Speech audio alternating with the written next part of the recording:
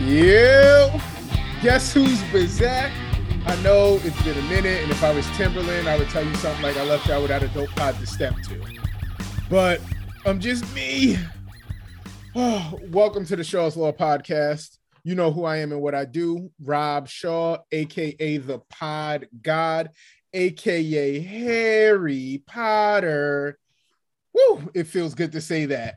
And now that I'm back, who else would I be joined by than the Stanfields? Sean's doing big money things, so it is just Ian who has blessed us with his presence for NBA trade deadline. You got one half, the better half of the From the Stands podcast. So, you know what? I'm feeling good, and I have to say that was quite the intro. We got things to learn over at the From the Stands. Got a one-man band most of the time, so like bring the energy. There you go. All right. You know why we're here. We're going to talk NBA trade deadline. Let's start with the biggest fish. James Harden, Ben Simmons, Seth Curry, a couple picks, and Andre Drummond were swapped for each other. Yeah, I think if you look at it on the surface, if you look at it from the standpoint of how we typically look at trades, is like, what did team A get? What did team B get?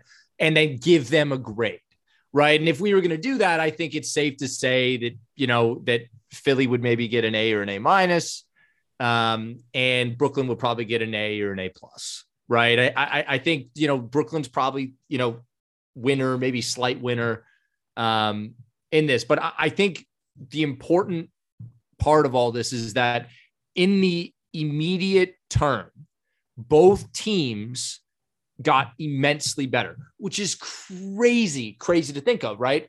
So if you're Philly, you're getting an absolute zero from the Simmons slot, right? Losing Curry stings for sure, but you're basically replacing Seth Curry with James Harden. Not being a Harden guy, right? Not even I can make that case. That is a massive, massive upgrade. And then if you're the Nets, again, you know, Harden was playing, but he wasn't really playing, right? I mean, he wasn't very good the past couple of weeks, and then was hurt with that hamstring or what, you know, whatever was ailing him lately. So, you know, you sort of replace him with a more ideal fit, someone who definitely wants to be there. And people that are doubting Simmons, like, okay, I understand, but I think even, you know, he is a clutch guy. So he understands that, like, if I don't make it work here, where am I going and what is my future?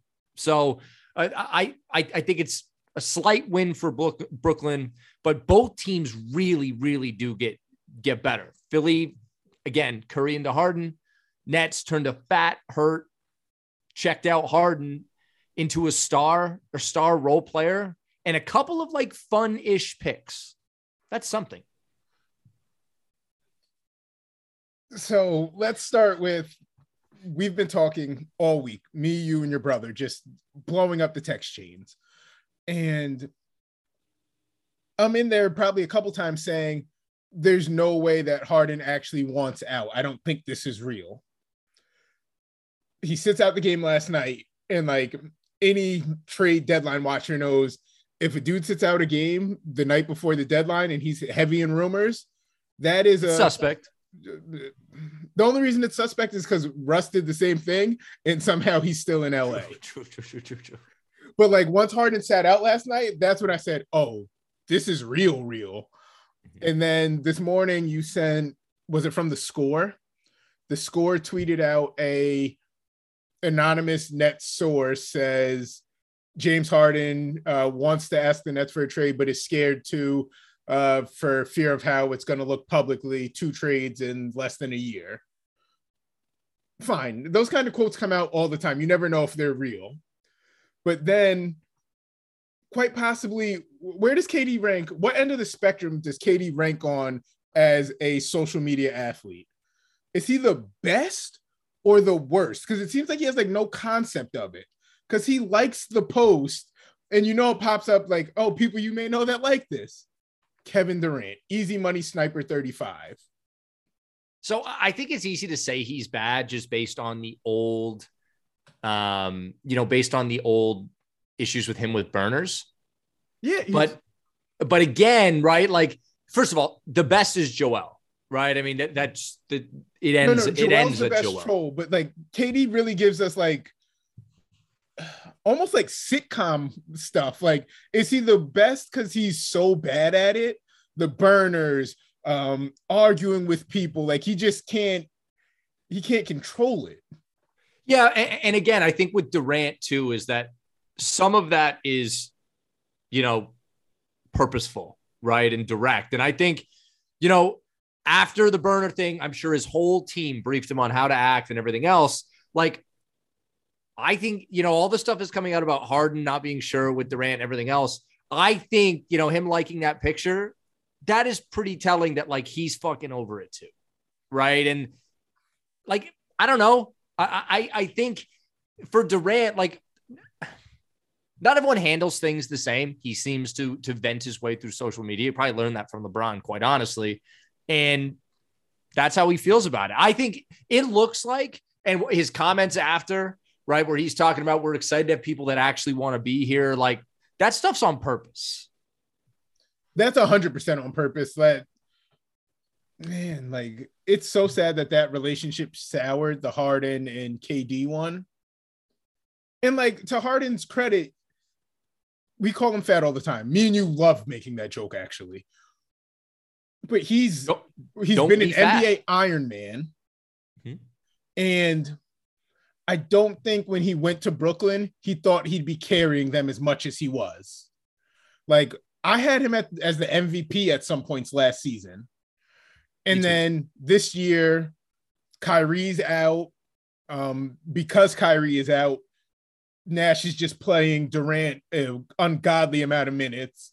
And anybody that can read a game log knew that a Durant injury was coming at some point. For sure.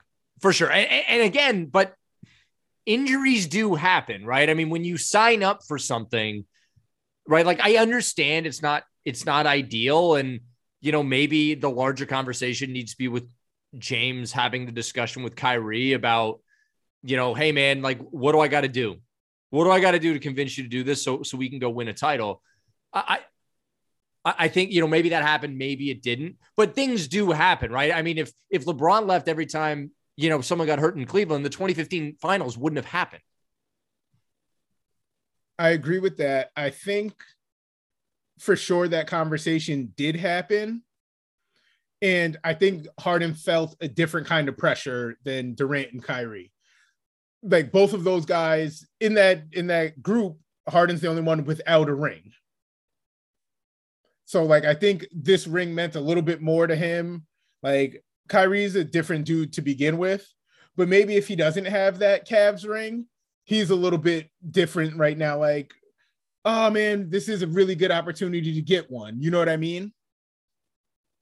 So when Durant went to Golden State and everyone was all up in arms, I mean, for good reason, right? I understand why people were upset. Like it, for 2 or 3 years, the competitive balance was almost none. Thank God for Kawhi and the Raptors for putting that to bed. But injuries.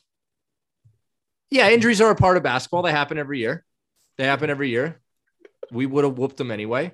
But the interesting part about that is we killed Durant for it. But when Durant was winning those titles and going to the finals, he was on the floor with Steph Curry, who you and I have talked about, probably top 12 guy of all time. And he was the best player on the court. LeBron, everybody. And I think, in a way it came around as like, okay, did it suck that he went to a super team? Yes.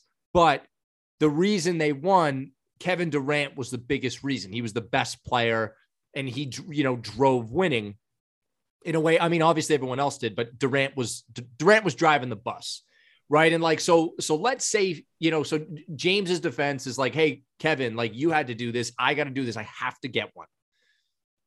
The difference is, again, Durant balled out. So let's say he goes, when Harden goes to Philly, let's say Philly wins it, but they win it because Embiid's throwing up 35 and 13s like Shaq. What do we think about Harden? Right. I mean, obviously he gets validated from a ring perspective and like, hey, he has one. But I think the validation he's looking for and craving by chasing that championship isn't going to be there if he's not the best player. Do you understand what I'm saying? Right. I think he's in for a bit of a rude awakening there. And quite honestly, it's part of the reason Kevin left Golden State was because he was sick of not getting the credit. You think Harden's getting the credit? I think it's a little bit different just because in any world where Philly wins it this year, even if Embiid is by far the best player, if Philly wins it, Harden's played really good basketball. He might not get and it's also a little bit different because Embiid didn't do it without Harden, and Harden didn't do it without Embiid. Yeah, it's fair. Like with Durant, it's no, Steph did this without you. You're the one who hasn't done it. It's fair. That's fair. But again, I do think that, James is someone who maybe is a little sensitive, and maybe some of the stuff he sees on social media or other places, maybe it bothers him. I don't know. I mean, we can say, pretty clearly that it doesn't bother Kevin Durant anymore. So at the end of the day, this is always going to be a Joel team. And I'm just interested to see how he manages that. I think, and I also think the basketball fit is being a bit overblown, right? I mean, particularly on defense, and we can talk about that if you want, but Embiid's a rim protector, Harden's a switcher because it's easier. How is that all going to go? And then on offense, like, in theory, it should work. But if I was a Philly fan, I would have preferred to give 75% of this and just get Beal instead, because he serves more as like the off-ball, the off-ball sort of orbit guy. You know what I mean? And Harden's not really like that. So I'm curious to know what you think of the fit, because, again, you get two top X players on the same team. I mean, obviously it's going to work to some degree, but are we absolutely convinced that the fit is perfect? I don't know that the fit is perfect. I think some of the Beal problem was Daryl Morey. Like, to be frank, like, that's Morey's guy. I'm sure they could have gotten Beal for a little bit less and gotten the deal done way sooner. But before he got surgery on company time. Yeah, no, I think Morey wanted his guy. Mm-hmm. I know what I can do with this guy. And then he's never had a player this good, or at least this kind of player this good. But from a fit, I think it's fair to say he hasn't a player this good. I mean, Harden won the MVP. And again, you could argue he should have won it twice. I won't make that argument, but you could have it if you want. You wanted to give it to Kawhi? Because please don't say it was Russ that year. No, it's Kawhi. Okay, that's fine. But Harden could have won the Russ one. He there's one of the Curry ones that he was in the running for. So like him having one feels right, but that's undoubtedly the best player Embiid's ever played with. I was talking about Harden because I just didn't want to disrespect Chris Paul. True. And Kevin Durant. The other thing I thought was interesting that isn't getting enough play is the Simmons and Nash fit. And,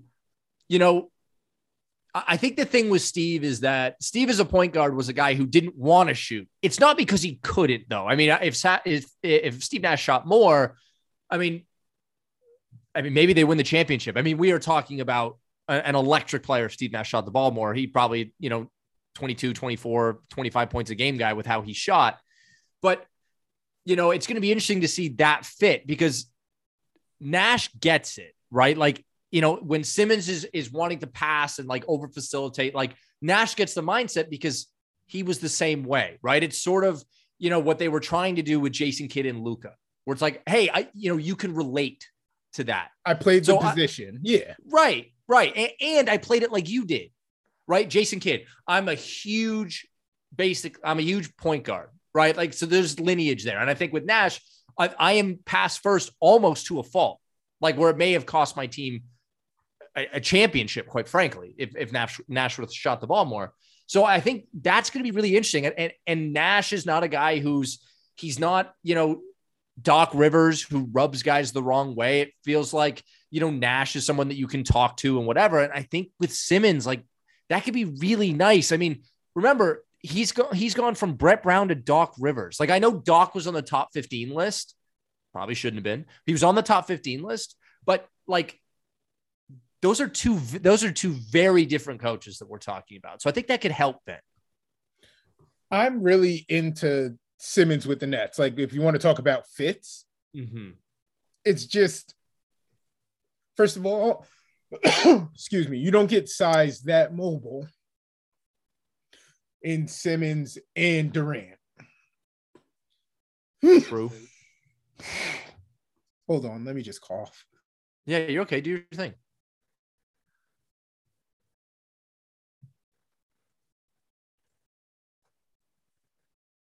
Always the worst when your mouth gets dry when you're right in the middle of it.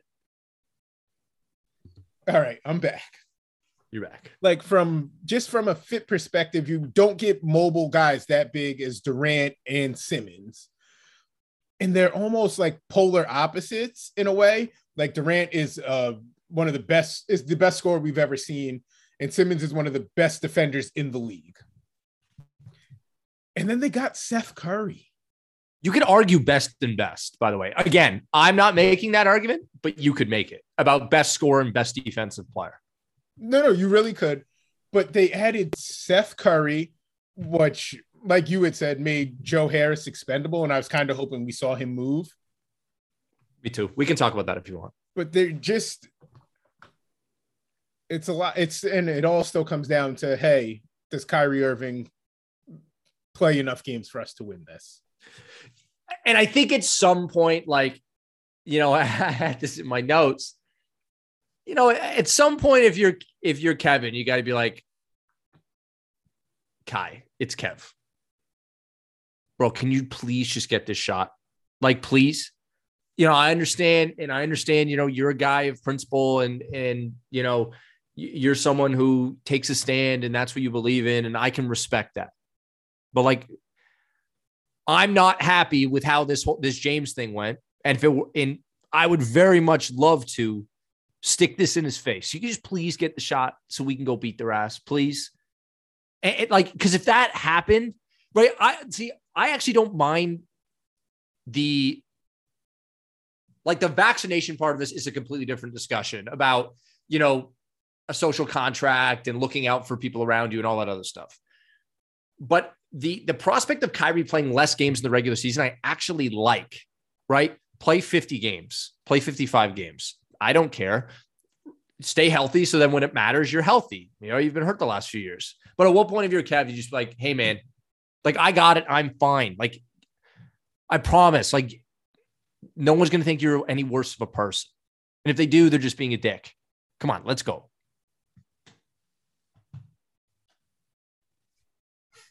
It's crazy that really is it. Like that's what their season hinges upon. All right, so let's make just some quick notes about the trade. I was surprised. I think I would have asked for Thibault. What about you? Well, if I'm drawing, obviously Maxey was a non-starter for them, which if I could choose between Curry and Maxey, it's pretty close. It's pretty close. I don't need the reason I'd prefer Curry to Maxey, and Bill Simmons reported this and everyone else that it had to be Curry. I prefer Curry because Curry doesn't need the ball. He'll just run around and catch it and score, which is great. Brooklyn didn't have to give up Patty Mills. That's good. But if you're talking about the Thibault piece, if Thibault was going to hold it up and they're like, hey, you can have Thibault or you can have these 2 picks. It's like, okay, I will take the 2 picks. Like, I think what we've done because of all the trades between, what's going to happen with Kyle Lowry last year? Is he going to go to Philly? Are they going to put Matisse in it? Sounds like they didn't want to. Harden preseason. Sounds like they didn't want to put Matisse in it. Now they don't want to put Matisse in it. But I think in that time, he's sort of gotten, overrated. I think obviously an extremely, extremely gifted defensive player, right? I mean, and extremely valuable in that. But we're talking about a guy this year who's averaging 5 points a game. Like, what are we talking about? Is 5 points a game going to close lineups in the playoffs? What are we doing? So if I'm Brooklyn, like put it this way, in a vacuum, if I traded those 2 firsts for Matisse Thybulle, everyone would think I lost the trade. So why not just give me the picks? 5 points a game, 2 rebounds, 30% from 3, 68% from the line. I'm sorry, that guy's not playing in crunch time of playoffs. And if he is, you're losing.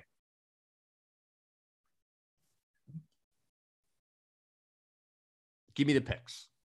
Give you the picks. No, I don't think scoring is what Matisse brings to the table.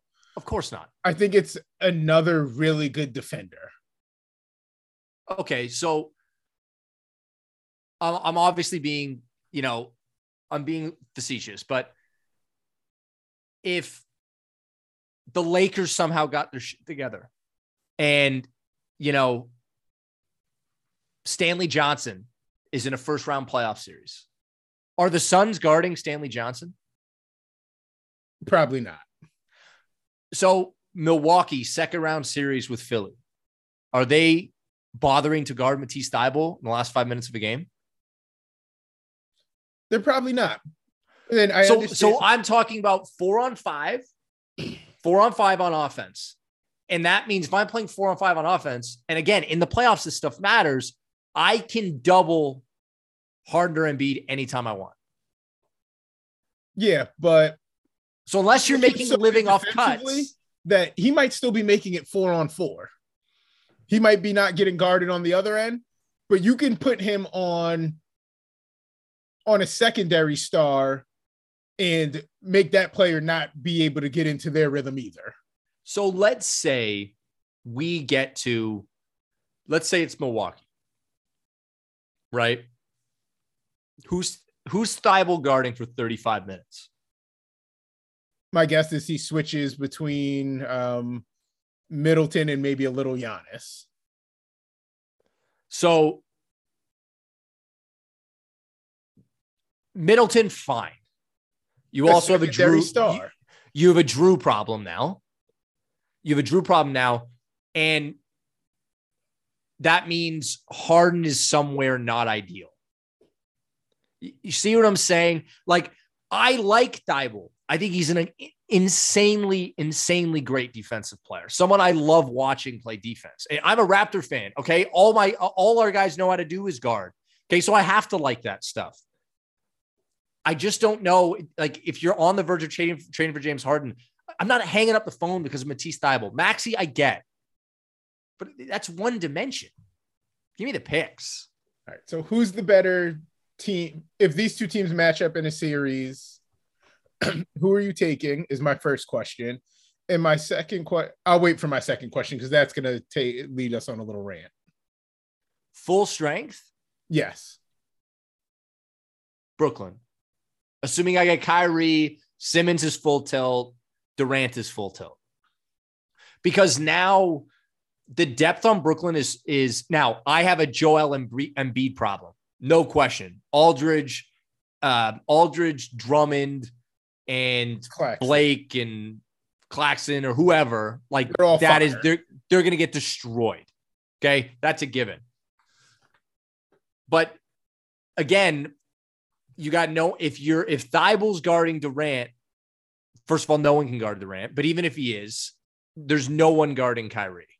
And I like the Brooklyn depth now. They kept Patty. Is Harris back? They added Curry. I just like that, Bruce Brown gets involved. Javon Carter gets involved. They're just deeper. And I think with Philly, after you get to Harris, Maxey, Danny Green, it gets real light. It's like Furkan Korkmaz, and it gets real light. So I would take Brooklyn. How about you? I think I would take Brooklyn, but my second question is Ben Simmons just magically back now? The second it was mental health issues is why he was away from the team. So when do we actually see him in Brooklyn? Well, I think, people will, probably clown him on the internet if he comes back right away. He won't. He'll take a month to ramp up and everything. But part of the reason he was having a mental, and none of us are in the room, so we don't know, but part of the reason he's having a mental health issue is because of his situation, right? I mean, if you're working in a place you hate, chances are your mental health isn't going to be great. So, people that are clowning on the internet that, hey, he's magically healed, keep that same energy when you're talking about James Harden's hamstring. All right. We've spent enough time on Brooklyn and Philly. What's another trade that you really like today? I don't know about but just interesting. And the one I have to say is the Spurs and Celtics trade, the Derek White trade. somehow now Derek White, very interesting player. Okay. For my money, makes a little too much money, signed at 17 million ish for the next 4 years. That's kind of a lot. Not shooting as well as you'd hope. I think he's around the low 30s from three. Not like a great playmaker, so he doesn't really solve that itch for them, but him and Smart defensively would be great. I just think that one is very interesting because you heard all week, okay, Boston is going to get below the tax. They're going to get below the tax. They're going to, and then they do that. They dump Bobo and PJ Dozier on Orlando, right? So like, okay, that's the move. They're going to get into the tax. They'll move Schroeder and that's it. And then they go out and they add Derek White, who's got, let's call it 70 million left on his deal. And then in a separate trade, we're not going to talk about that one, but they add Daniel Tice, who's at 8 million for the next 3 or 4 years. So that was a little curious to me. So the luxury tax ramifications is one. Number two, I just thought it was really interesting, the difference between how Stevens does business and Ainge does business, right? Like Stevens doesn't sort of, live in the hypothetical, right? Where it's like, oh, I hypothetically could have traded for Anthony Davis and Paul George. I just didn't, which was the Danny Ainge thing every year. And I think Stevens was different. He's like, don't talk about it, be about it. So I think Boston fans are a winner today because their GM will actually go out and do stuff. It's not like we hypothetically could trade all these picks for Anthony Davis. So Celtics fans, I think it's a win. The trade itself, it's a lot of money. That's an expensive group. And I know Horford comes down next year. That's an expensive group. What did you think of that one? All right, wait, before we anoint Brad Stevens again, because we already did it as a coach. Oh, no, I'm not saying that he's definitely a great GM, but I think if you're a Celtics fan, after watching Danny Ainge live in the hypotheticals for 15 years, it's nice to see a guy that just wants to go. Yeah, but the big hypotheticals that we kill Ainge for involve real franchise-altering players. Okay. These are sucky fringe moves. Like you even think like these moves, you don't think they're good. And they were just players around the fringes. Like it wasn't when he could move Tatum and Brown for the year of Kawhi. Like it was Dennis Schroeder and Daniel Tice. Are you the one who called it a poo-poo platter? I think you called it a poo-poo platter in the text. No, the Knicks was a poo-poo platter. Okay. But with Boston, I mean, Schroeder's garbage. Like I totally get that. That the Tice thing I hated. I don't understand why you want to pay. Look at what Bismack Biyombo has done with Phoenix. Like, trust me, you don't need to give a center 3 years at $8 million. You just don't.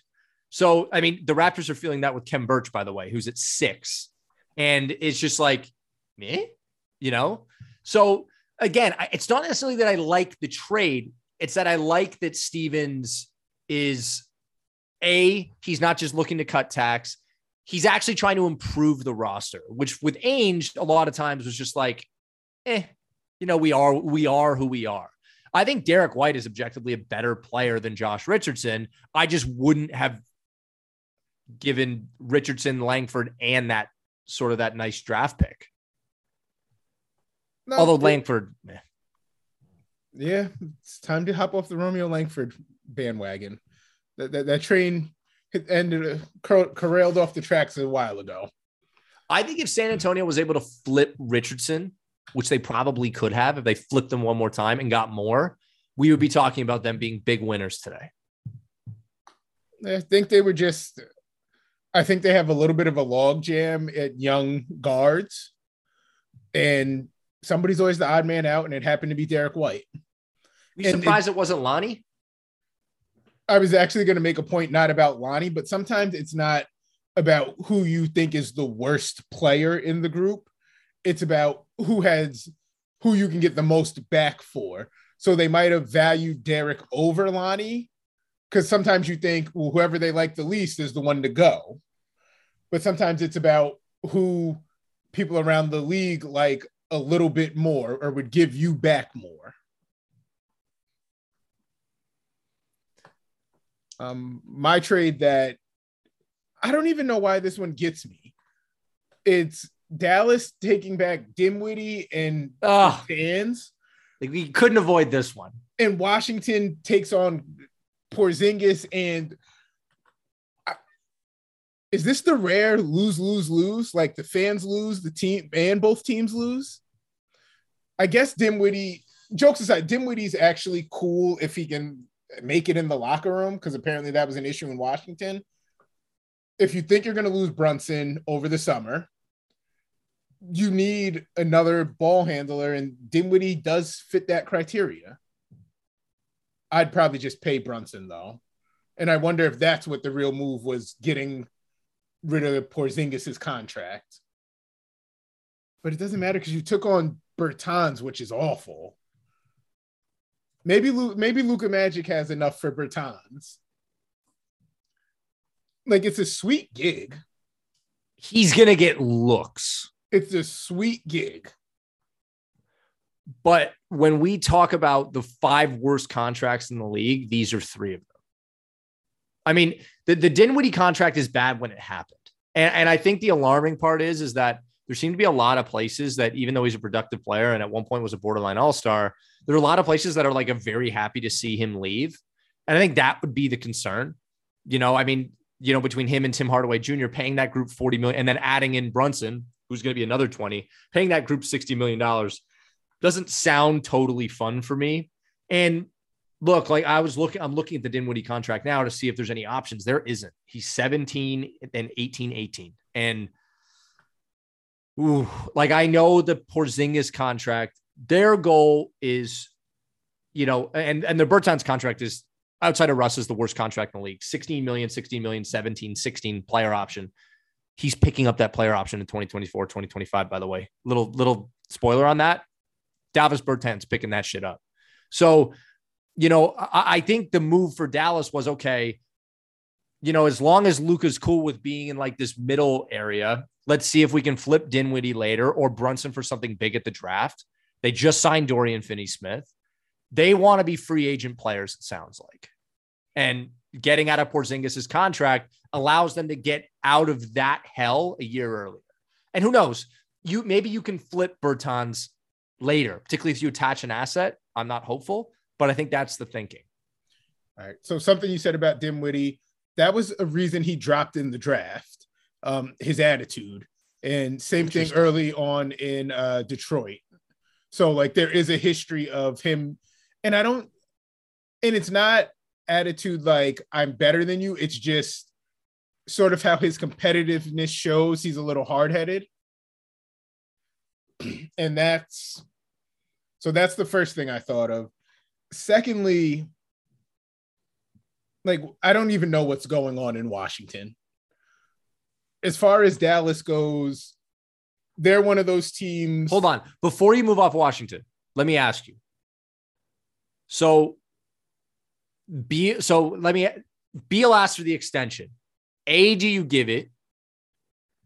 B, do you not give it? Or C, do you have him opt in so you can trade him? And if you're trading him, where is he going?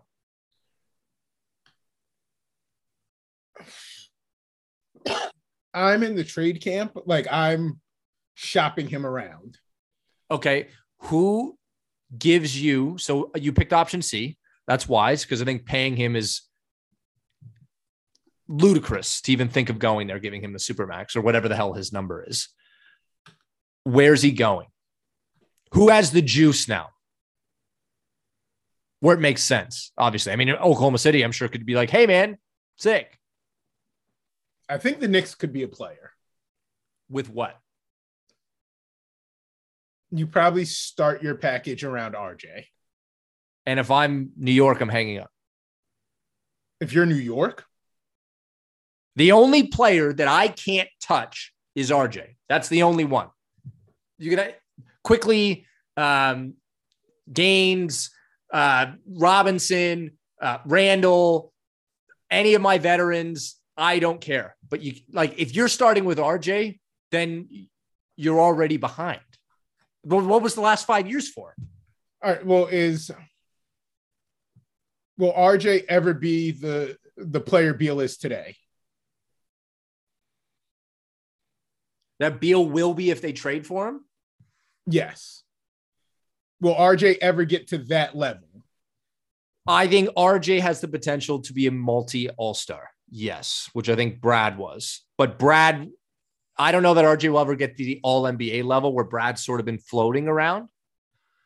But I'm just not ready to put the ceiling on him yet. All right, well, because but if you're including RJ, this is your hypothetical. My fault. This is your hypothetical. If you're including RJ, then the Knicks are absolutely a destination. Any others? I don't know. Well, actually, I think you'd have to give. I don't know what they'd be willing to part with, but I think Denver should take a crack at him too. Denver was my dream Beal destination forever. Him around Jokic could be beautiful. After the Gordon move, do they have the juice? If you include Michael Porter Jr. There's your answer. And I don't know if that dude's body is built for this. Just don't know. But I think you're seeing the point of my question where, if I was Tommy Shepard in Washington, I would have been really pressing Philly because that Simmons offer is gone. And I understand he's imperfect, but I don't know where I'm getting an all-NBA all-star guy for Beal. I just don't know where that is. And I think and if he could just opt out and leave. I think they fumbled the bag on this one. And because you don't even want him to stay, you can't give him that money. Yeah, it's bad in Washington right now. All right, who's your next trade? Okay, the Dinwiddie one was good. All right, so you know what I'm about. Let's talk Thad Young real quick. All right, let's talk Thad Young real quick. So the report comes out. It's Dragic for Thad Young. Raptors Twitter's losing their minds. Oh my God, Messiah again. We turned a guy who's giving us literally zero into a great bench piece. I can't wait till we turn Flynn and a pick into another guard or whatever. It's a blaze. And more trickles out that, there's pick swaps involved, and it's, we include our first and we get Detroit's second back. All of a sudden, everyone's sort of off like, oh my God, how did we give up a first for Thad Young? So let me first say that this was, Thaddeus Young obviously gives you a lot. He gives you something, right? I mean, Thaddeus Young is a really good basketball player, but this was about ducking the tax. And for fans out there, I love the Raptors. I think the move is just fine.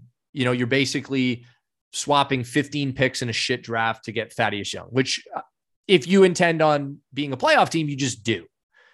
So I don't have an issue with the trade, but I think a big piece of it was ducking the tax. Fans haven't been there in Toronto. There's lots of money to make up. So that paycheck that's going to come from, Steve Ballmer's tax bill means something. And as fans, I know we're sort of programmed to be like, oh yeah, whatever's best for the team, but you should never cheer for billionaire owners ducking the luxury tax. I think that should just be a lesson.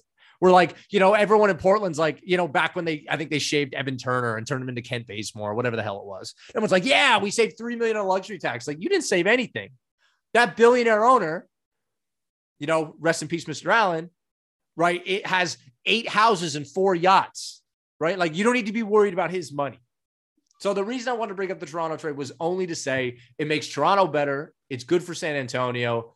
And let's not cheer for these, for franchises and billionaire owners to save on their luxury tax bill. So I thought you guys were making a deal with the Spurs all week. I just had it for the wrong person. Thought you guys were going to make a move for Jakob Poeltl. Bring him back home. Sounds like that asking price was high. Like, I think Charlotte went in with PJ Washington in the first, and they're just like, nah, we good. He's really good. Mm-hmm. Like, he's developed into a really solid big. And in a perfect world, he's probably your third big. And he's on a good contract. My next trade is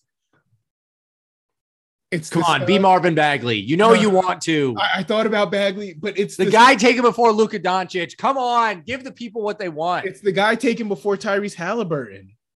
Ooh, Jalen Smith. Jalen Smith at number 10. And this is something I've talked about a bunch about the Suns. Mm-hmm. Their front office under James Jones, when they like a guy, they are not afraid to reach. And that's a really cool characteristic. Like, hey, our scouting report when says, you're right. No, it can, but they just execute it wrong every time. If you have Jalen Smith at number 10 on your board, but the consensus around the league and all the information you're getting is that everybody else has him somewhere between 22 and 32, you call and trade back because, one, you're probably going to get assets, and you'll still get your guy that you had rated here. And you'll get your guy that you had rated as the 10th best player at a lot less money because you got him at 25 and you gained an asset. And they've not only done it with Jalen Smith, which didn't work out. Do you remember Kobe White's reaction when they drafted Cam Johnson so early?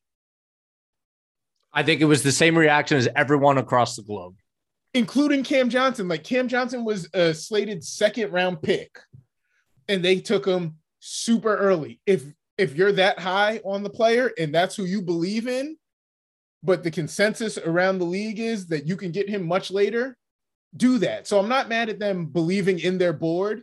I'm mad at their execution. And to give up on him, like, they're not even picking up his year 3 option. They didn't pick up his option, which ended up being a mistake because then you have to trade him. Well, and they liked Torrey Craig though.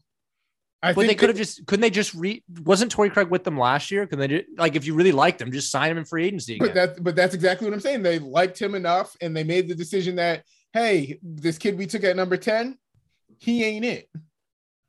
And that's my thinking, because since they're a championship level team, maybe they did really like Jalen Smith, but they thought, hey, around the fringes, what we really need is what Torrey Craig brings, because we're in the championship hunt. That's a different way to look at it. In theory, he fits with Ayton, right? Like, if you were to sort of theoretically put the puzzle piece together, in theory, you know, a stretchy type of big does work with Ayton. Yeah. Right. And I think, say it again. Cam Johnson.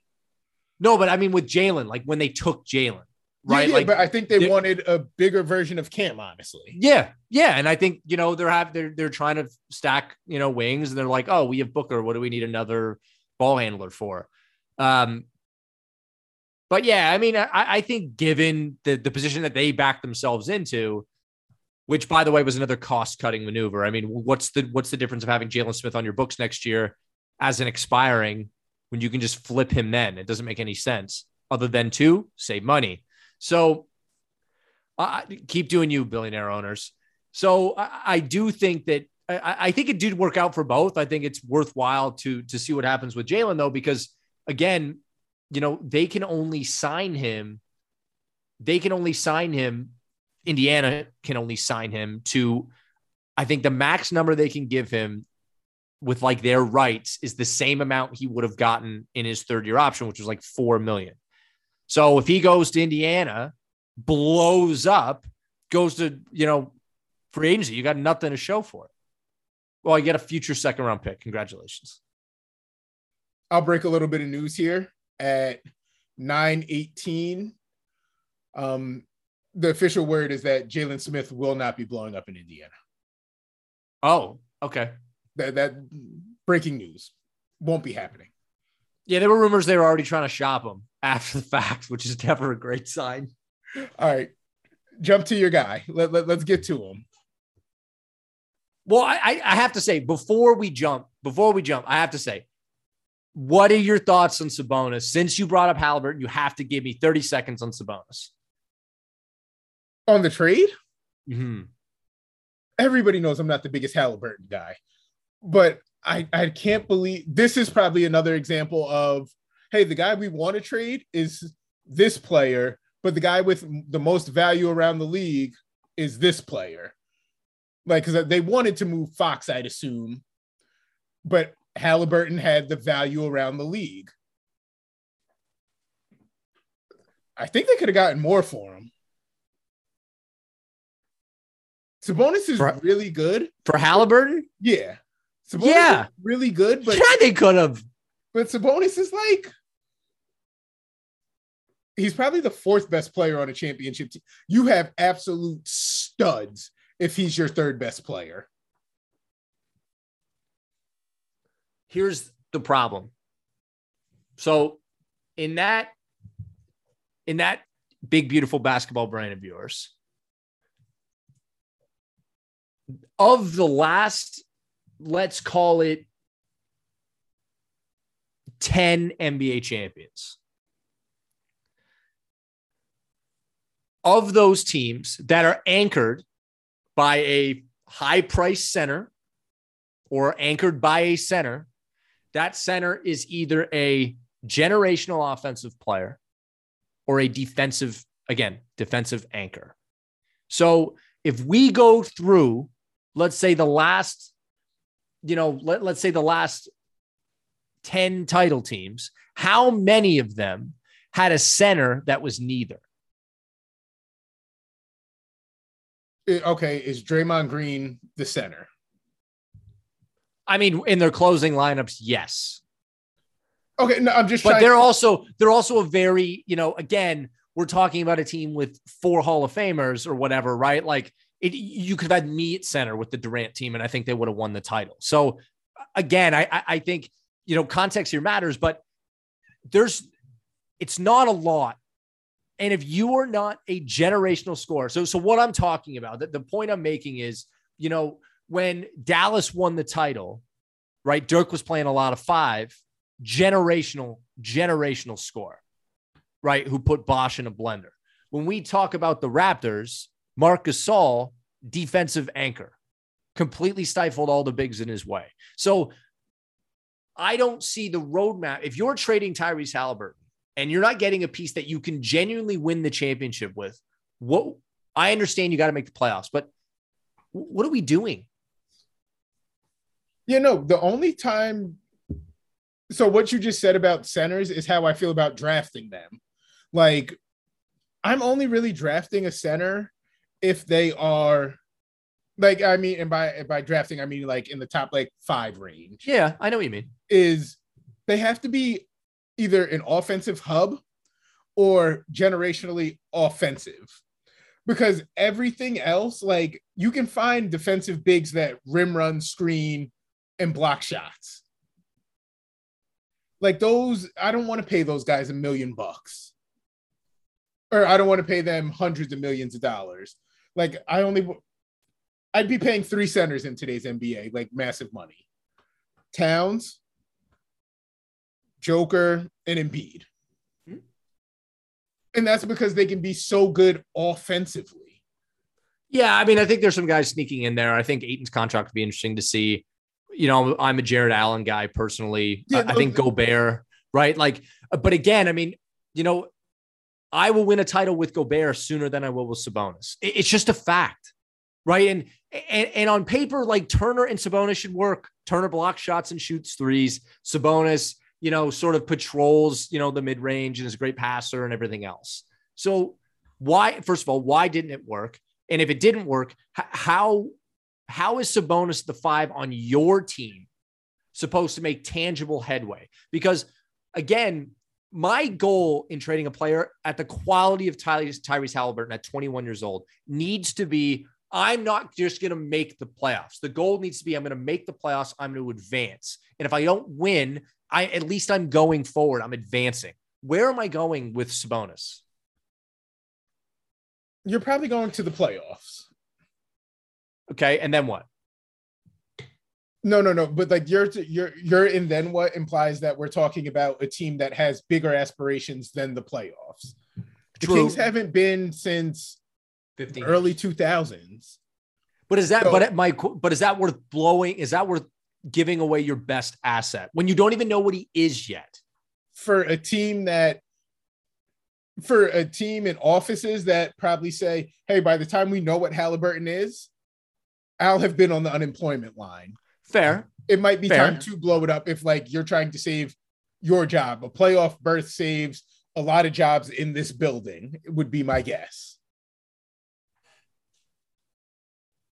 What difference? So if I do the Fox for Randall trade, how much different are my playoff hopes instead of this one? All the same pieces going out. So instead of Halliburton and change, so Heald and whoever for it's Fox Sabonis, and Heald. It is just Fox for Randall, 1-for-1, which sounds like it was sort of floating around. Hallie, Buddy, Harrison Barnes, Julius Mitchell, Randall, Holmes. That's not bad. Right? That's not bad at all. And I think some of Randall's problem is he's guarded. Like, he's not supposed to be the best player on your team. Like, no, but he can play a lot of 5 in sack, though. He's having a hard time playing 5 now, but he can play a lot of 5 in sack. Man. Am I wrong? I like that for both teams. Right? I like that for both teams. So that's the thing. That to me is the problem, where it's like I can ride out because having 2 playmaking guards is good, right? That's why I think, Cleveland could potentially work if they bring Sexton back. 2 playmaking guards is good. So Mitchell, Halliburton, that could work, right? And they're cheap. So then my only big thing is Barnes at 20, Heald at 20, and Randall at 30, but I'm no worse off. So why am I giving away my best asset? Aren't I better to roll the dice on Randall? If that doesn't work, you flip him later, and then I can always use Halliburton and chase someone big after. Right? Could I get Could I get Halliburton for Heald for Bradley Beal right now? I don't think Washington hangs up immediately. I don't think they do either. If it's Heald, what has to make the money work. What do we have to take back? So Heald and Tyrese. So then we're talking about a core of, Mitchell, Beal, Barnes, Randall, Holmes. And they probably fit a little bit better together timeline wise, with the exception of Mitchell. Yeah, who I don't love, but that's a story for another day. I just think they had options is my only point. That's all. I get it, but I know you're not a Halliburton guy. You're about to be. I think making the playoffs is just what they're going for. But I think the worst part is I don't know that this move ensures that they make it. So someone brought this up today. So you got your computer in front of you. Throw up the West standings. Oh, perfect. All right. Okay. So obviously this doesn't include the games that are going on right now, but the Kings are in 12th, right? And they are 2.5 games back of the Pelicans. Yep. So that's a team they're genuinely going to have to battle with. They made a CJ McCollum trade. We can talk about that if you want. They made the CJ McCollum trade. They are trying to make the playoffs. Trailblazers, are they trying? No, it's over for them. Are the Spurs trying? I think if they make it, they'll be fine. If they miss it, they'll be fine either way. Right. Thunder, laughable. Houston, laughable. So, the Lakers are imploding. Clippers are mildly interesting, with the Norm Powell edition. But again, their 2 best players are injured. Like, was it worth trade? Like, was the road going to be all that difficult anyway?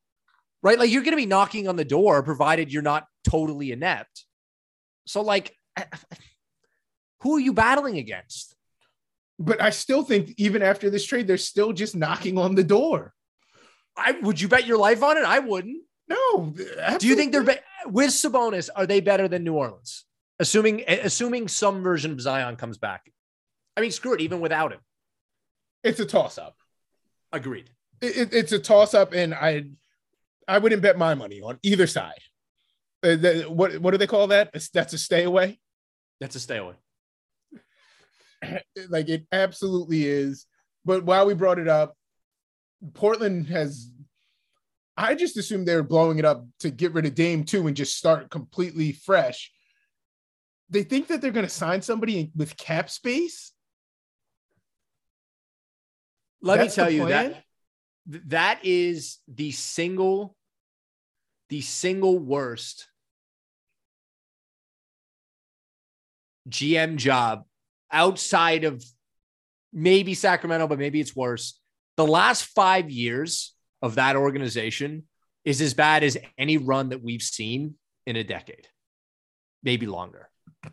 I mean, they drafted decently. Like that's all you can give them. Yeah, and I think Little is good. I think Simons looks good. The Collins thing really didn't work. But it didn't work for the Kings either. But Spurs. No one. Don't trust it. So, but we're talking within a year. They traded a first and whatever Derek Jones Jr. is for Nance. In a vacuum, I like it. I love Nance. Me too. Then they trade Gary Trent Jr. for Norm, which really isn't going well. And then they trade their 2 firsts for Robert Covington, which I think speaks for itself. They turn those players into that New Orleans Pelicans pick, which could be juicy if all things fall apart. It could also be like a mid-lottery, late lottery, early post-lottery pick, right? It's not going to be like something. The 8th or 9th pick. Yeah, okay. In a bad draft, congratulations. In any 2 draft, seconds, when we get that pick. 2 seconds. Then Eric Bledsoe, Justice Winslow, Josh Hart, Satoransky, and Keon Johnson. This is the real poo-poo platter. Yeah, and then they gave Alexander Walker away. What are we doing? That's in the past year. We haven't even talked about Evan Turner and, all the mess that they've surrounded Dame Lillard with. I think the one good piece of business they did was Nurkic. And even then, they didn't trade him today. So I think I called it a poo-poo platter. I think they really like Keon Johnson. They have to. Because that's the only way that this is acceptable, is if you got something back that you really, really liked. Dame Lillard said in September, I want our roster to improve. I have faith that will happen. They turned, how many firsts was it? 4, 3, and Gary Trent Jr. into Bledsoe, Johnson, Winslow, Hart, Sato, and a pick. How is that making the team better? Like, I can understand tearing it down if you're going to sell your players for like decent returns. And I understand there's ownership and maybe they're trying to sell the team and whatever, but Jody Allen, if you ever want to listen to what kind of wealth we're talking about with Jody Allen, listen to Windhorse talk about, the stuff that the Allen family was into in terms of yachts and multiple houses and all this stuff. She's really tripping about Norm Powell and his $90 million contract that she agreed to, that you're giving it away in a year. What are we talking about? This is the worst management job we've seen in a decade. And that says a lot because the Knicks exist and the Kings exist.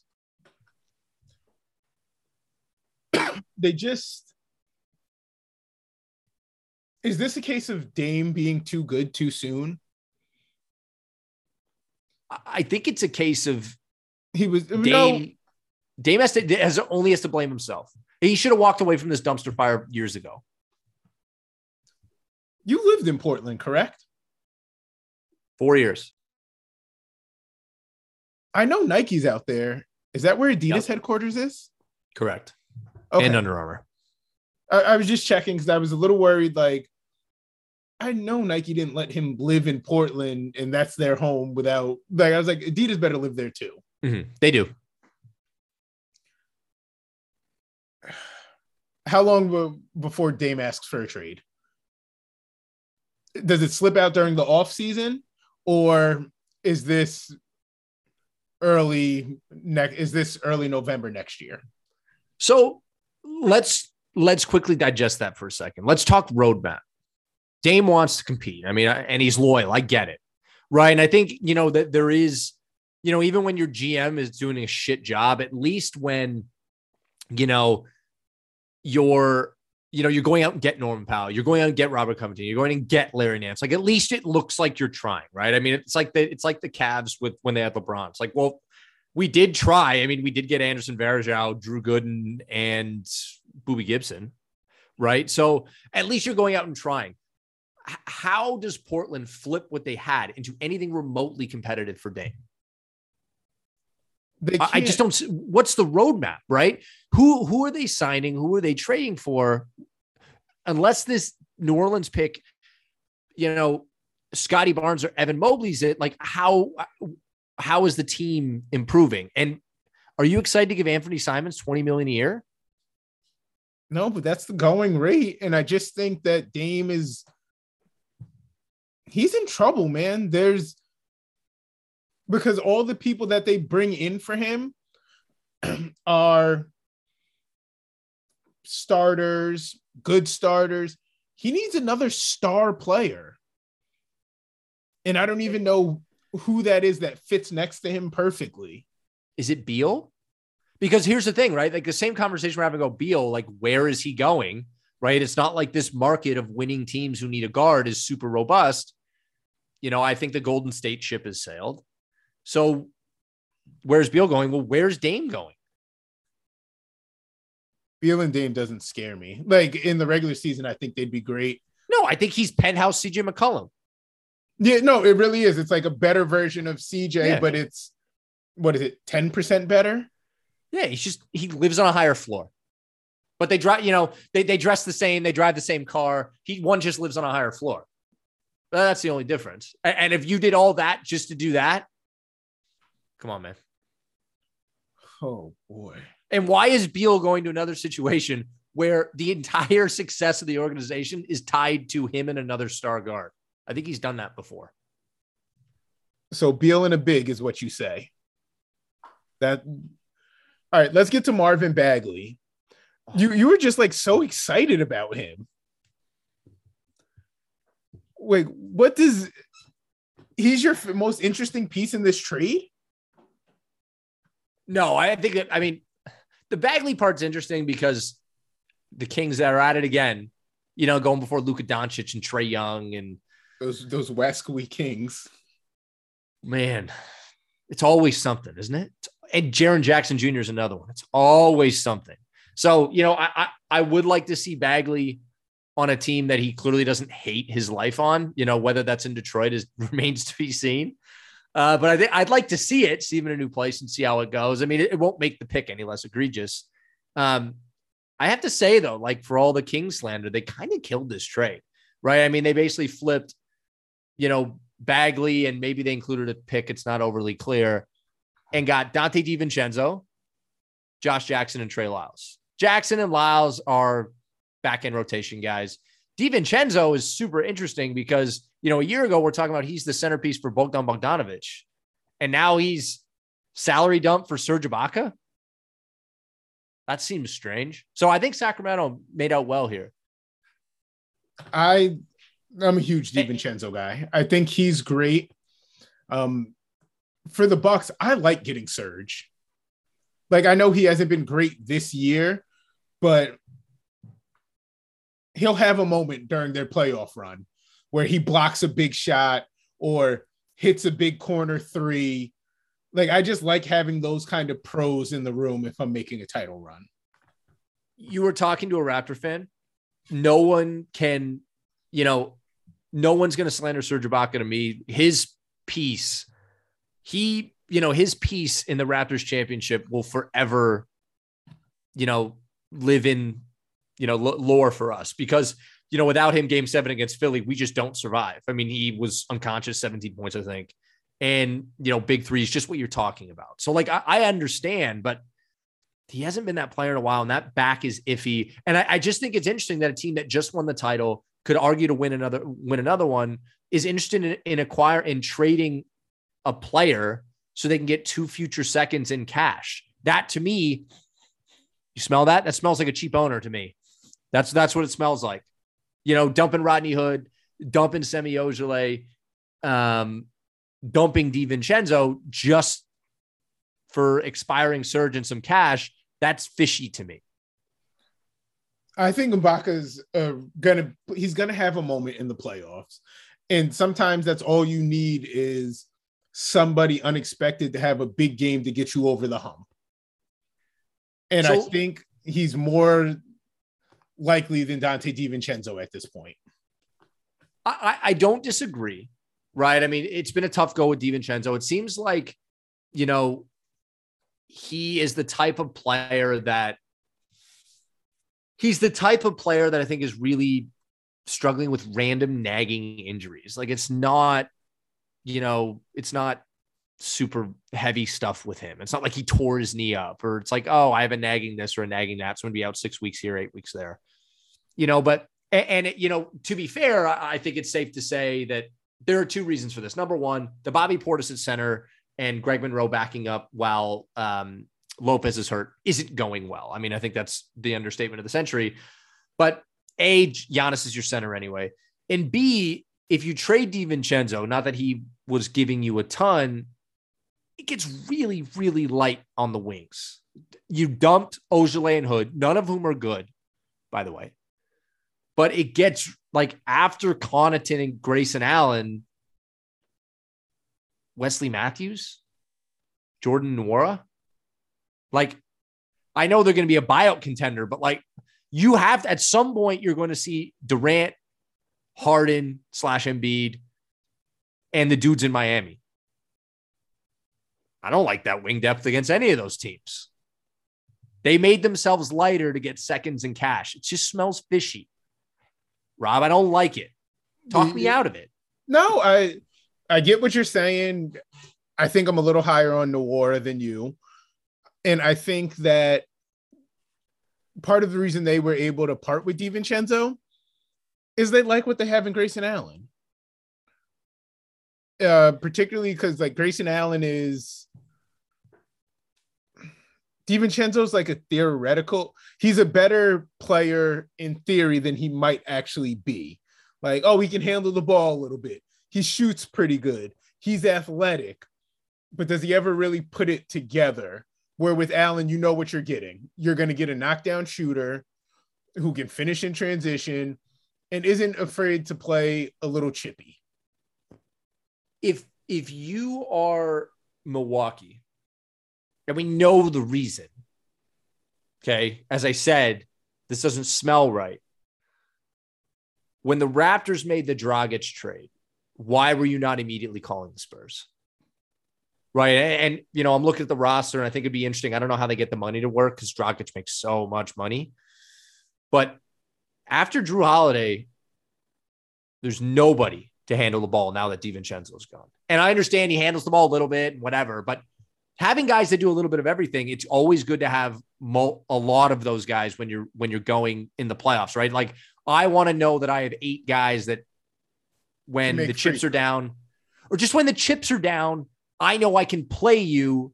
Like, for example, I know I'm bringing it back to the Raptors, my apologies, but I know that if Kyle and Danny are sitting, that Fred and Norm are, they're obviously at that stage in 2019 weren't as good as those players. Norm probably was, but they weren't as good as those players, but I can trust them that the wheels aren't going to fall off. When they need to get to their 7th or 8th guy against Philadelphia, it's going to get real light. So again, unless there's a buyout guy that I'm not seeing, because we all think Dragic is Dallas, it's just real thin. All right. I think we NBA'd them enough. And the big game is coming up this weekend. Who you like? Rams or Bengals? I'm going to give it to you real quick. Because I don't want to talk too much on your podcast. I already feel like, I already feel like I'm coming at you too hot. So here's what I got. Here's what I'm going to say. Here's what I'm going to say. Turn it up. I'm going to say this. I think the Rams win because they have the 2 best players in the game. But I think I'm taking Cincinnati only because I think a backdoor cover's in play. Where if like they're down 10, does Joey B drive them down at the end and make it a loss by 3? Potentially. I think if you're cheering for the Bengals to win, you have to hope that Detroit Matt Stafford comes back and poops his pants. By the 2 best players on the field, I'm assuming you mean defensive players. No, I just mean players. I love Joey B. I adore Joey B. But Aaron Donald Aaron Donald and Jalen Ramsey are, quite frankly, just better football players. No, okay, that's what I was just saying, that you're talking about two players on the defense, not defensive players in general. Like, no, they have the two best players in the entire game, regardless of position. You know, I just wanted to make sure you were talking about defenders and not somebody. Oh, yeah. No, I'm not. I mean, Cooper Kupp. Yeah, I just wanted to make sure you didn't say somebody from the Rams offense. Like, Cooper Kupp was amazing. The receiving triple crown. But I don't think a wide receiver can ever be more valuable than a quarterback as long as it's a competent quarterback. No. And then the fifth best player in the game is Cincinnati kicker Evan McPherson, obviously. Guy doesn't miss. I want Cincy to win because, like, I love their swagger. Mm-hmm. I tie everything back to basketball. The Bengals have done what the Kings, it looked like, had been trying to do for quite some time, where the Bengals were just like, you know what? We're only going to take, like, high pedigree guys in the draft. Like when the Kings did it, they were like, oh, this guy was a former McDonald's All-American. He went to a blue blood school. Thomas Robinson? Well, no, but Thomas Robinson. They brought in Harrison Barnes. What's the little guard from Kansas? Frank Mason. Mm-hmm. Good one. Like, they were only taking guys like that had a certain pedigree. And it didn't work because at basketball, you just need to draft in the highest pot. But what the Bengals are doing with Joe Burrow, get my man's from LSU. He's really the guy. All right, we'll bring in Jamar Chase. We'll take your receiver friend at 5. The big lineman that always carries him around. This was my guy at LSU. He kept me safe. Bring him. LSU is a winning program, and it looks like, hey, that's where we're pulling from. We're trying to rebuild our culture in that way. I would love for Cincinnati to win. Honestly, can I be completely 100 with you? This is a safe space. Go ahead. All I give a shit about is a halftime show. Like, as long as the game is watchable, I'm happy. And if the halftime show lives up to it, I'm happy. I'm so happy. That game could be 30-15 and, like, I'll be okay, because you know what? Like, we all get to watch our idols at halftime. I'm with it. And, like, the Super Bowl is the only time people are ever excited for commercials. Well, not us, because we don't get them. You in Canada, we don't get them. We get our own versions of commercials, which aren't as good, obviously. So if, like, you're a real commercial person, you got to go on YouTube and watch them. Oh, that's crazy. Yeah. I did not. The more you know. Mm-hmm. So not as fun for us. So you'll have to be texting us, be like, check this one out. Oh, I'll definitely hit you guys with the YouTube links. All right. Are you taking any props? I'm not a huge prop guy. I'll probably just bet on the game. But I may look on game day. I may peruse. Some of the figures for MVP, I think are interesting. I think I was listening to another podcast, and I think they were talking about how Evan McPherson's 100-1 to win the MVP. And if he just comes out and kicks 6 field goals, like, and they win, does he win it? Have we ever had to be MVP? No. But I think that would be fun, right? Or, Joe Mixon, I think, is 40 or 50-1.